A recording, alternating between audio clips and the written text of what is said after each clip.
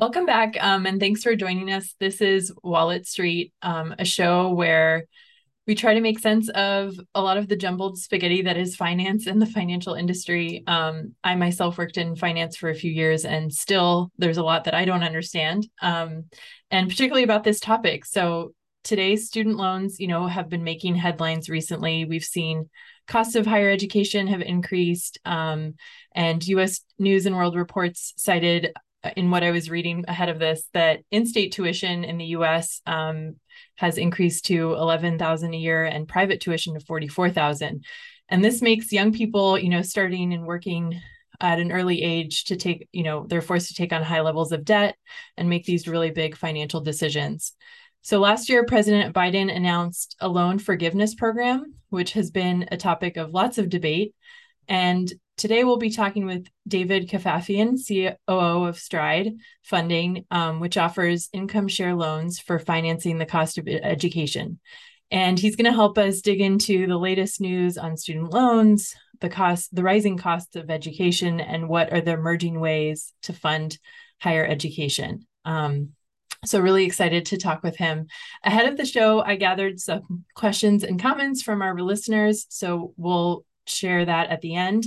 As always, you can send questions and comments at Wallet Street on LinkedIn, TikTok, or you can send me an email at walletstreetpodcast@gmail.com. And then before we get started, as always, just a quick disclaimer that nothing in this podcast is intended as financial, legal, tax, or investment advice.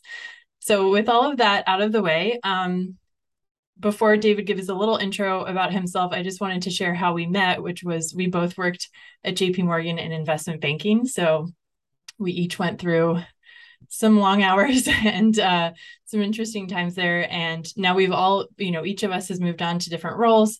But as I was thinking about student loans, which is such an important topic, I think, in our culture and for the next generation of students, I wanted to reach out to him to get his perspective. So David, can you share a little bit about yourself and intro you and Stride Funding? Of course. Thank you so much for having me. Really, really excited to chat with everybody today. I liked your disclaimer. If there's anything I learned from my $250,000 of law school tuition, it's to say this is not legal advice. I am not your lawyer, et cetera, et cetera. So, but as it relates to Stride Funding, the company that we've built over the last 4 or 5 years, we're a venture-backed fintech startup at our core. We're really a new take on student lending. That new take is threefold, is the way I really think about it. The three core things that we differentiate on are first, our ability to serve students with I'll say, non-traditional credit angle.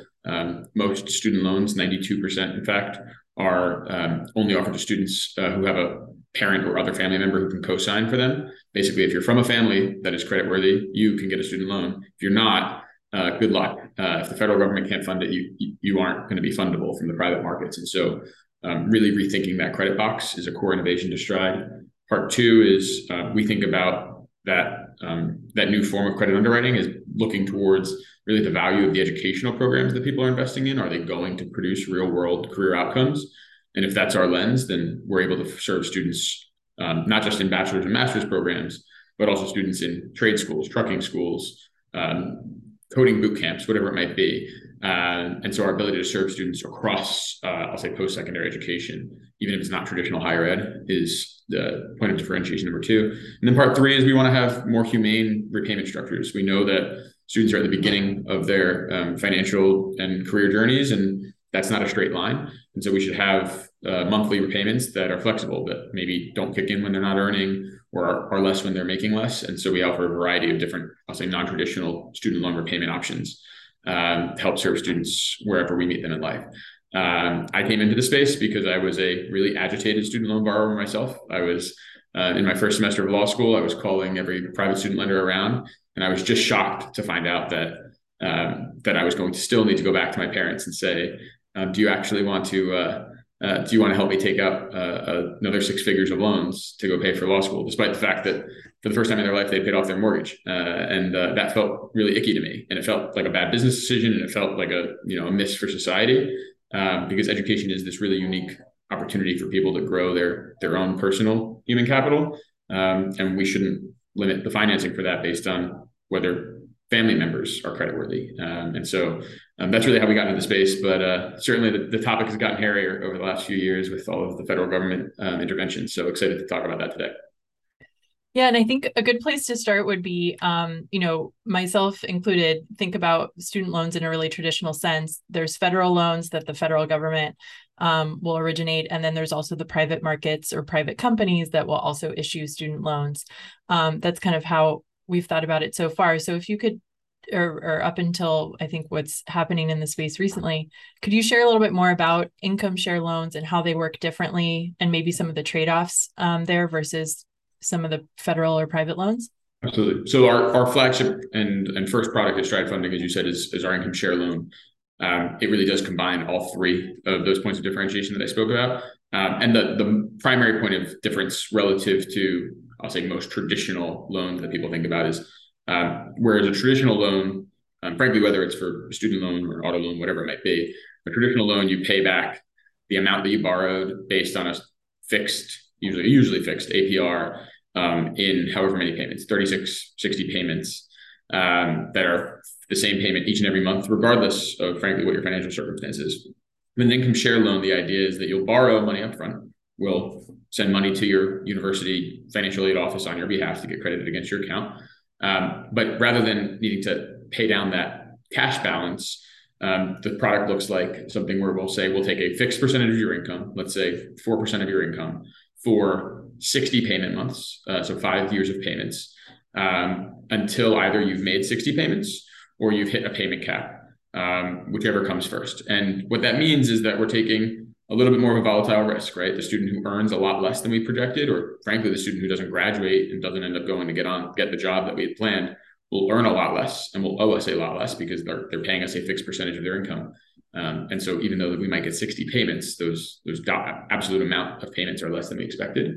Or we might make more than we would have expected. And there's a cap there for a reason, right? People are not startups. And so we don't want, anybody to pay us 100x or even 2x, frankly, what we gave them. But the idea is that it allows the student to know that they pay less when they make less, they pay more when they make more. And then the last and probably most crucial piece is that we always have a minimum income threshold in these products. So the idea is if you're earning less than $40,000 annualized, you're paying nothing in those months, and it's not accruing new costs. It's just acknowledging that, as I said earlier, life is not a straight line. And in those periods, the investment in education hasn't yet worked out for you, the borrower, or the student. And so that's our kind of really interesting tweak. And from my vantage point, the more humane version of having a student loan. ISLs took their hold really in the bootcamp market was the primary use case. Purdue University then launched a flagship back a boiler ISA program themselves back in 2015 or so. And now there's we fund students at a few hundred universities, probably about 50 or 60 boot camps. And so it's a growing market as students think about how do they think about the cost and value of education and making sure that their payments remain affordable. But yeah, we innovate across a few different things, but appreciate you asking about that. So let me just ask a follow-up here. So rather than having a tenure on the loan or like some kind of fixed year, so like, in mortgages, for example, 30-year mortgage is a typical time frame. It's in terms of number of installments rather than some kind of like, okay, you have 10 years to pay this back or 20 years. We will have a cap on the amount of time. So, okay. Our fullest structure for a university student, say you're a student at Rutgers pursuing a nursing degree. We may give you a $10,000 in exchange for 4% of your income for 60 payment months that you will pay over a maximum of 120 months. The idea being this shouldn't follow you forever. If you're unemployed for a really long period of time, we shouldn't be chasing you till you're 60 years old, even though that may be what the federal government would actually do under their program. Our view is we should have a structure where upon making 60 payments, you're done. If you hit a payment cap early, then you're done early. And if you are below that minimum income threshold for a really prolonged period of time, eventually it will just term out. And that product, it's 120 months. But the idea being, we want to make sure that our students are, able to get into the programs they need, get access to funding, pay when it pays off, frankly, and know that the payments will remain more affordable because they will adjust with their levels of earning. And so that's a really key feature. I think the federal government has actually pioneered a very similar version of funding via their income-driven repayment program. There's tweaks and challenges with that program, the way they've designed it, but it's frankly based off of the same principles that we need to have something that kind of cushions the fall for students, recognizing that they're not all going to land their dream job 2 months after graduation, and they're not all going to remain employed every single month thereafter, as we're seeing in the market cycle right now, where layoffs are a thing, and people need some cushion in that. Yeah, or for example, in COVID, when the moratorium was issued on student loans. So this brings me to a question, because there's so much news around what President Biden or the administration has put out in terms of different ideas on student loan repayments. So could you just walk us through a little bit? Because I think myself, I was confused even coming into this. Like, I kind of thought that the loan forgiveness offering or proposal that was on the table was similar, like that plus the income driven repayment were kind of all part of the same thing. Is that the case, or are they actually like two separate, distinct? Really good question. So when Biden's administration formally announced, I believe it was in September, loan forgiveness, it was actually a 3-part announcement, right? Part one of the announcement was that they were going to forgive $10,000 for non-Pell recipients, $20,000 for Pell recipients who were earning below X. And so that was just the pure forgiveness angle. Part two was that they were going to extend the moratorium till what was January 2023. That's since been extended again. And part three was some proposals around how they wanted to reshape and redo the already existing federal income-driven repayment program. And I'll dig into what that is a little bit. But they are distinct in that way, right? The forgiveness is a bit of a blunted object to just say your balances were $40,000, and now if you were a Pell recipient who met the criteria, they will be $20,000. We'll just subtract 20. Needless to say, since that announcement, a number of court cases have come up.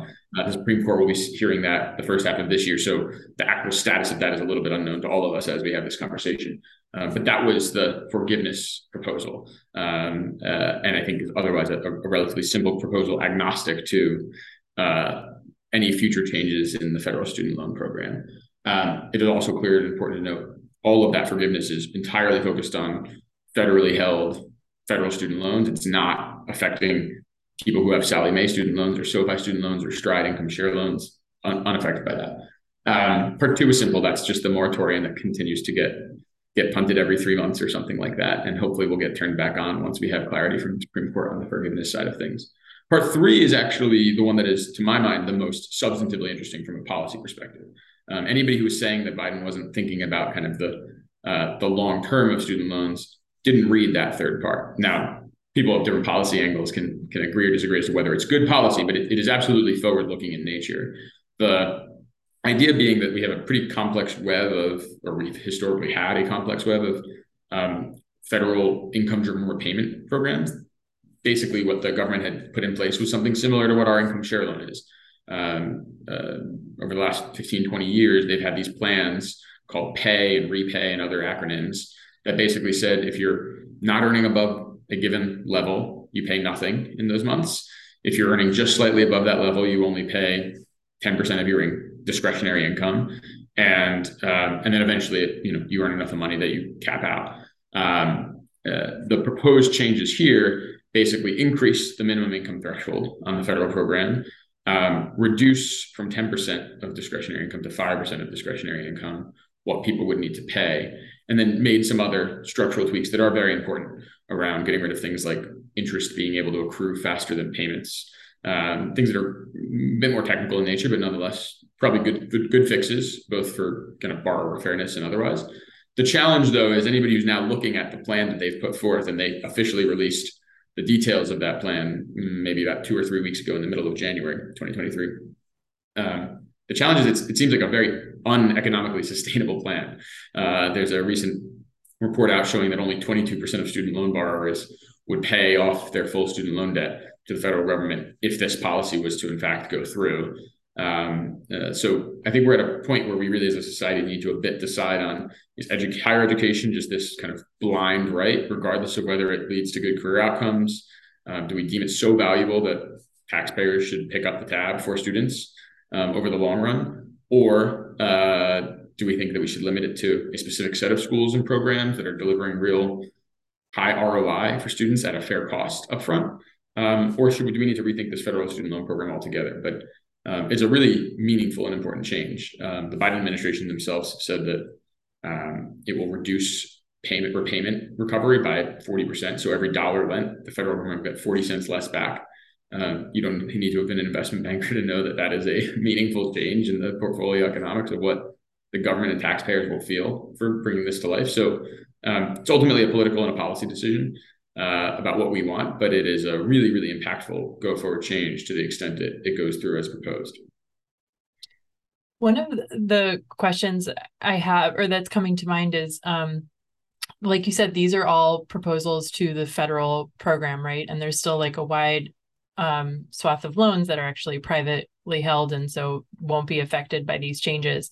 But I remember when I was looking at student loans and the interest rate that you pay on the loans generally, or at least when I was looking, was higher on the federal loans than actually in the private markets. And I was a little more conservative and took out federal loans because I knew about some of these, like if you, like you said, like repayment if you are unemployed, or some of the cushions that can happen, whereas you might not get that in private loans. So, I mean, those are very difficult, I think, trade-offs to make. And if you don't have access to private loans and maybe can't get cheaper rates, and I don't know if that's always true that it's cheaper interest in private, but yeah, no, it's a very good question. The reality is it really depends on that first point of differentiation that I spoke about from a Stride vantage point earlier, which is that for students who have access to a cosigner, or who themselves maybe at the grad school point of borrowing have a 740 FICO and are considered super prime, they likely can borrow from private markets at rates cheaper than federal government. Maybe not at this very moment in time when interest rates are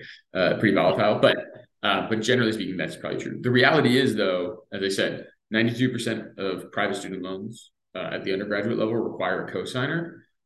We estimate that 2 in 3, if not 3 in 4 students don't have access to a creditworthy cosigner. And those students get access to they either don't get access to a private loan at all, or they're getting access to something that's like mid-teens in terms of APR, which is really quite expensive. And they would otherwise lack some of the same protections that you spoke about. And so I think it is a little bit of a misnomer, right? The federal program does not fund the full cost of education at all programs. In graduate school, the Grad Plus program will allow students to borrow up to the full cost of attendance. In undergrad, Parent Plus will cover the bridge through to the rest of the cost of education. But there's a key word in there, which is parent, right? You have to have a parent borrower in that federal Parent Plus program for undergrad. And so it really is a conundrum for a lot of students, right? Society, I think, I would say like the family backyard barbecue test, where you just like are speaking to a lovely aunt who doesn't know really anything about space. They would always assume any student can get access to a federal loan and that will cover the full cost of attending anywhere. And the reality is that's not the case. Most students can get access to maybe six grand of Pell if they are from a family that's Pell eligible, maybe 20 grand of federal direct. And then the rest is, do you go get a private loan or a plus loan for that academic year to fill out the cost of attendance? And with where tuition costs are going, every year students need $15,000-$20,000 to bridge that gap, and that's what either the plus market or the private student loan market or the income share loans fill. How has rising interest rates affected student loans in the last 12 months? Is it just direct correlation to obviously the cost of borrowing is more? Are there any other impacts, or is that really the main one?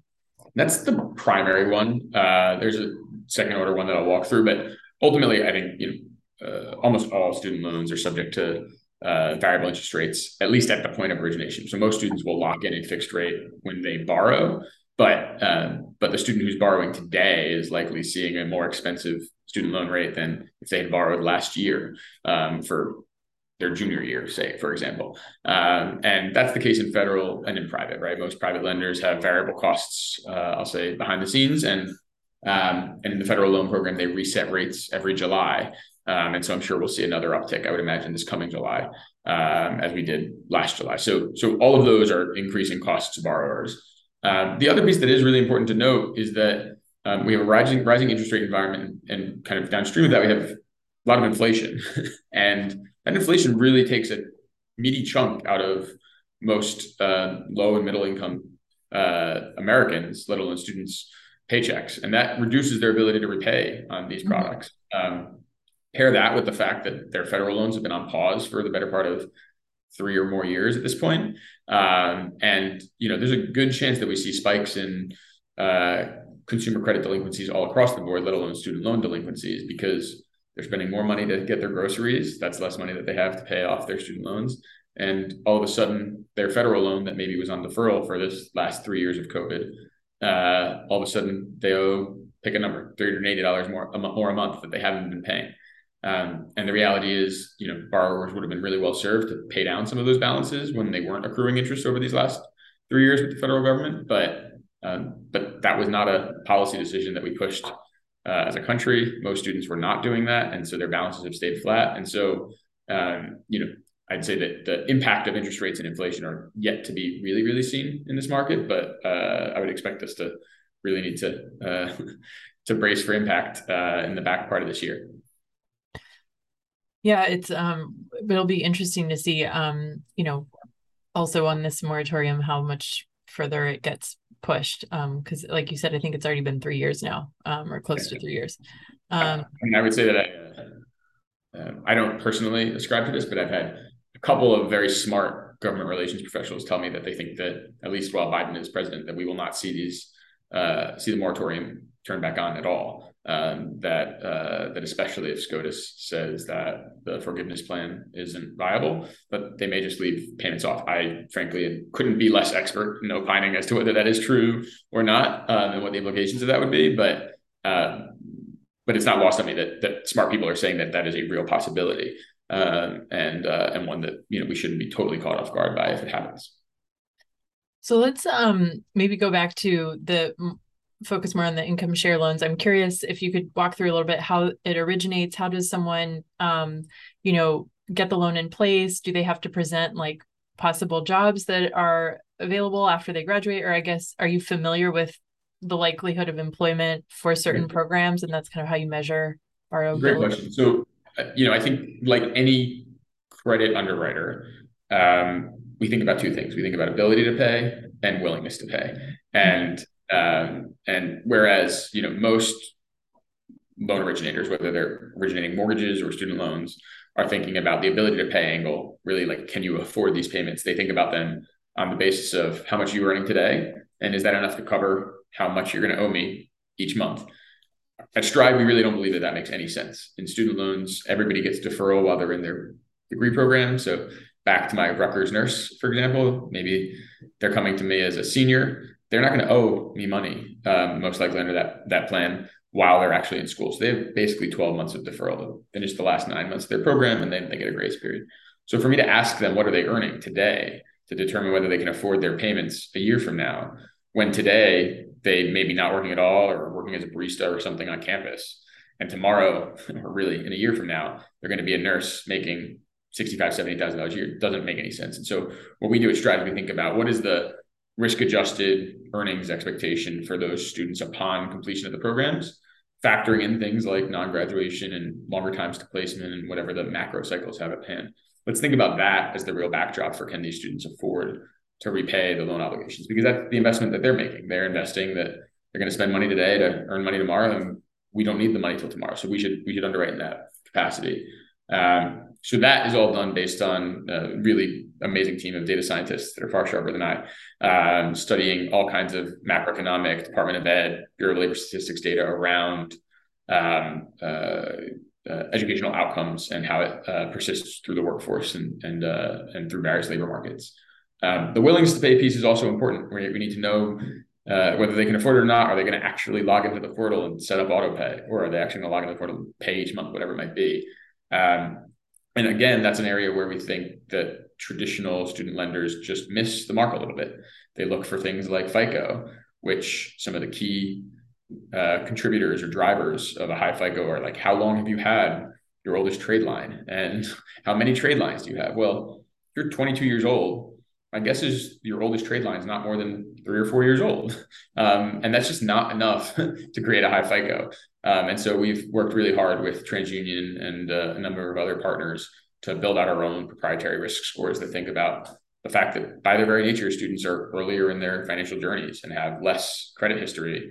And we need to be able to be discerning for what is thin credit and what is bad credit. And to date, we've not been able to serve bad credit. That sounds like a really hard challenge that I'd love to take on once we tackle this one. But for now, let's just acknowledge that these students are coming to us at an earlier vantage point. Let's build risk scores that screen for, I'll say, adverse credit incidents, but don't ding them for the fact that they only have 2 credit cards that they barely use, but they do pay on time. And let's use that as the combination to determine, can we offer them funding? Does after the loans are originated, is it similar to the mortgage market where loans are resold, or do you hold on them for the duration? So we're still building this market a little bit. We are at this point probably the largest originator in the space. And I will say yes, in the long term, is it very possible that this goes through a pretty similar kind of securitization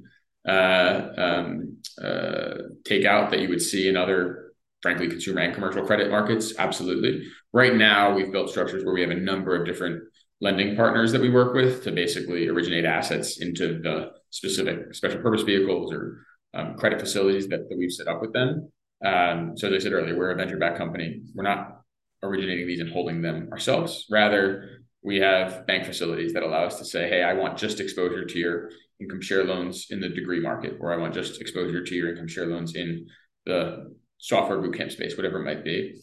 And we use those as almost, I'll say, like pre-securitized pools that we can place assets into, so that the credit investors who like lending can get exposure to those assets and those cash flows. Ultimately, though, we think it's really, really important that we be thoughtful on who those partners are. So very early on in our journey, we were offered some quite expensive term sheets, as early stage companies are, and that's okay in some walks of life. But if you're lending to students, we didn't feel great about that. So our very first funds were all driven by nonprofit investors who wanted their money back, but wanted a below market rate of return so that we could really prove out this model. As a result of doing that, we've been able to get to the bank capital markets sooner, which is just lower cost than some of the the higher cost credit funds.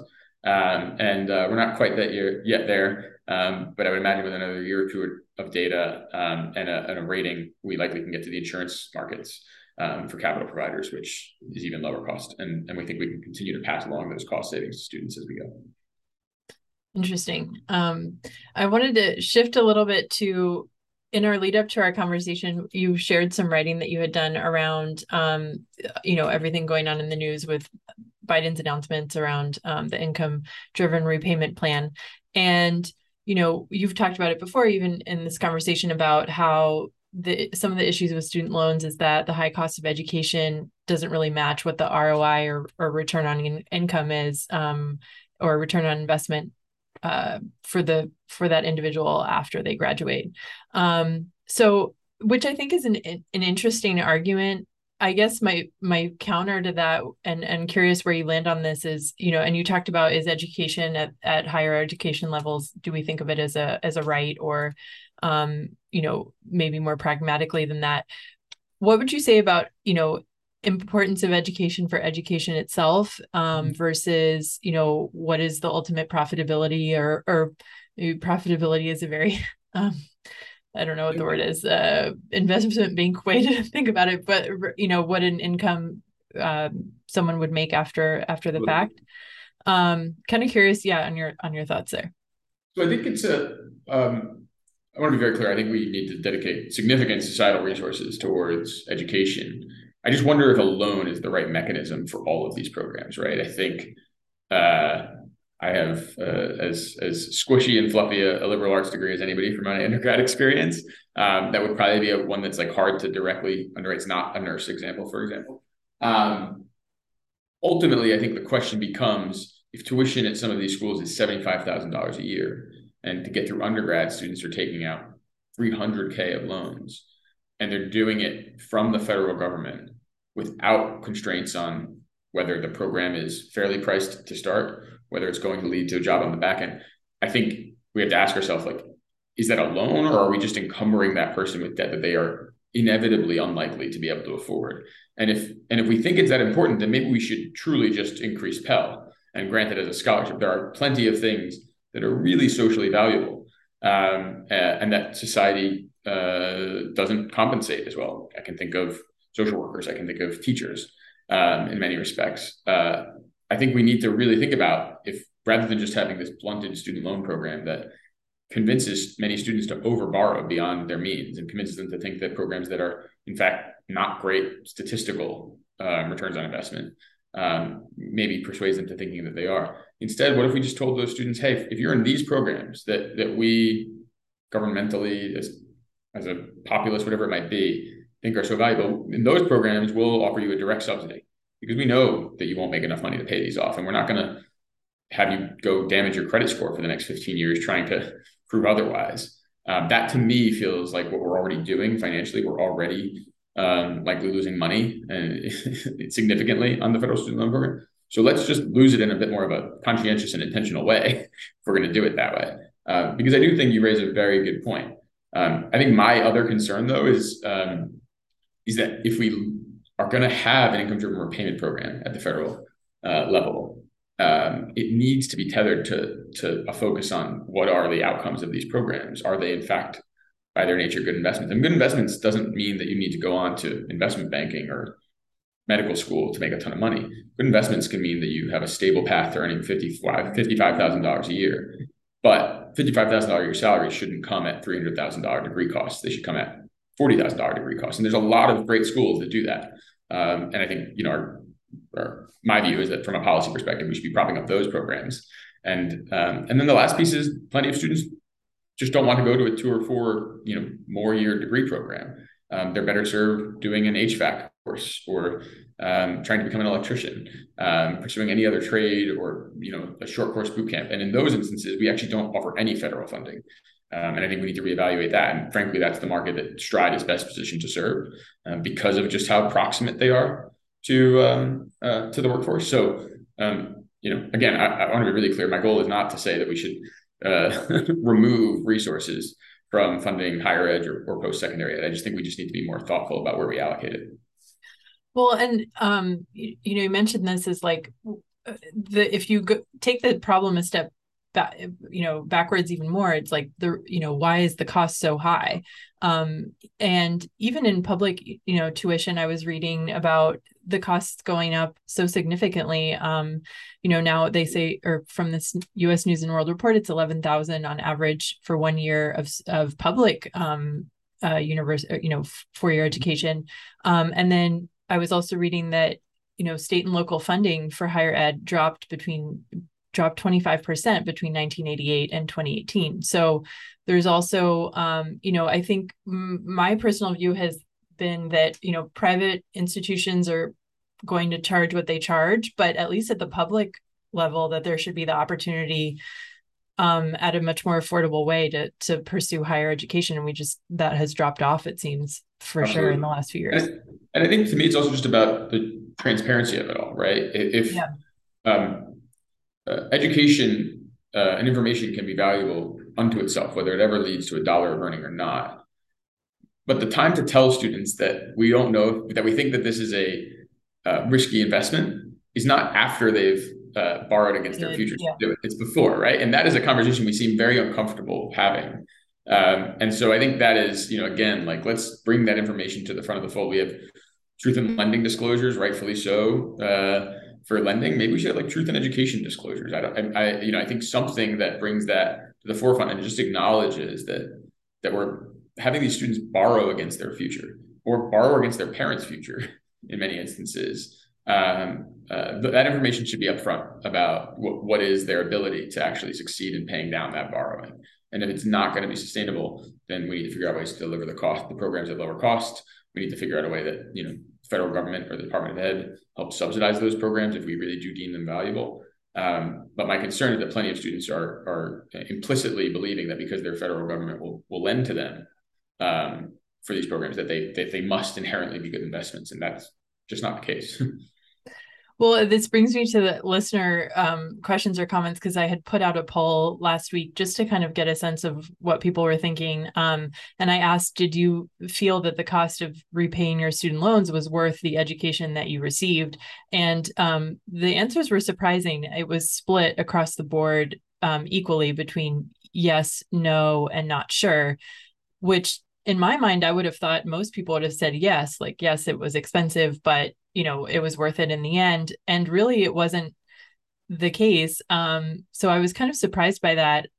Again, this is a very small sample size from my LinkedIn poll. So, I wouldn't, it's obviously I'm not gonna extrapolate it to the wider US population. But again, this is a little bit shocking that not everyone's like, yeah, it was definitely worth it. I mean, I couldn't agree more. I don't think I included it in my intro, but I think it's important to note, right? I had started a prior iteration of Stride funding when I was in law school, when I was so frustrated by the experience I had myself.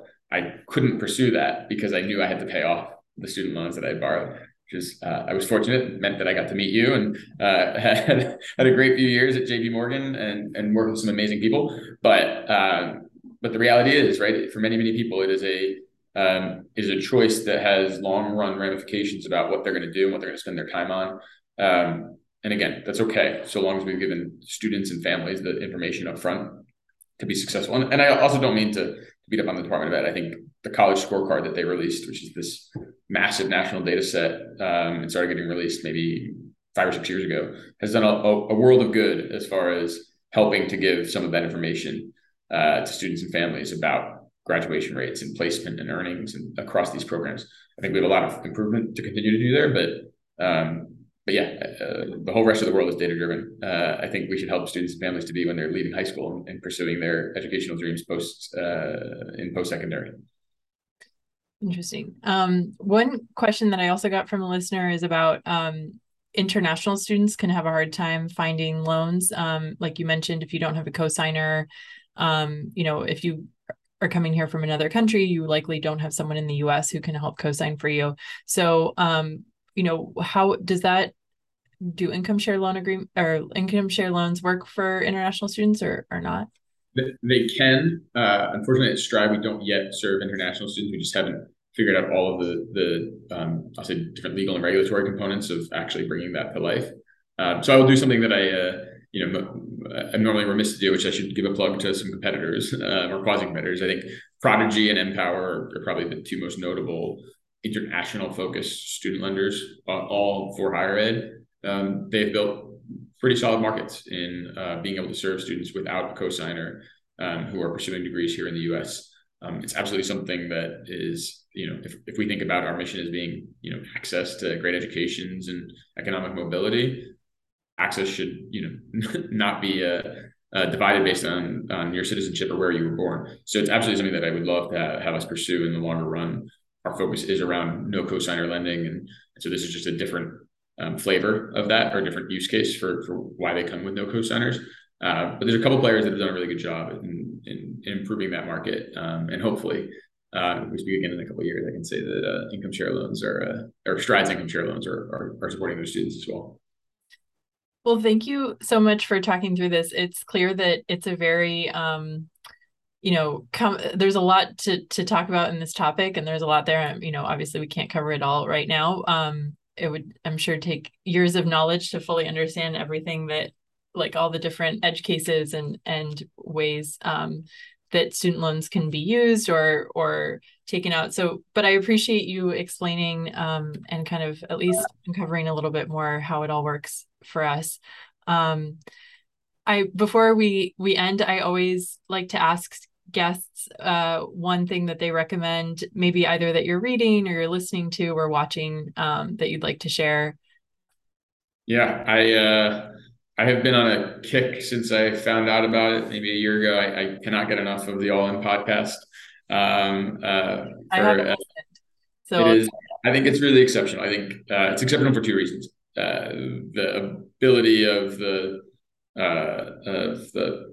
for anybody who hasn't seen it, it's probably 4 of the preeminent VCs in Silicon Valley who also happen to be great friends, and I think that dynamic is really unique in the sense that their ability to cover topics that range from markets and technology and science and politics, with real ease and information backing up what they say. But also, interestingly, like in a moment where we all live in our bubbles, to have people who cross a variety of different political ideologies and who are actually friends and can get after one another for it. is a refreshing take where you get to hear all sides and you get to hear it ungarnished, and you get to hear it where people are assuming good intent. I think that has been a really informative thing for me to listen to, and I recommend to every single member of our team. So yeah, if you haven't checked it out, highly recommend.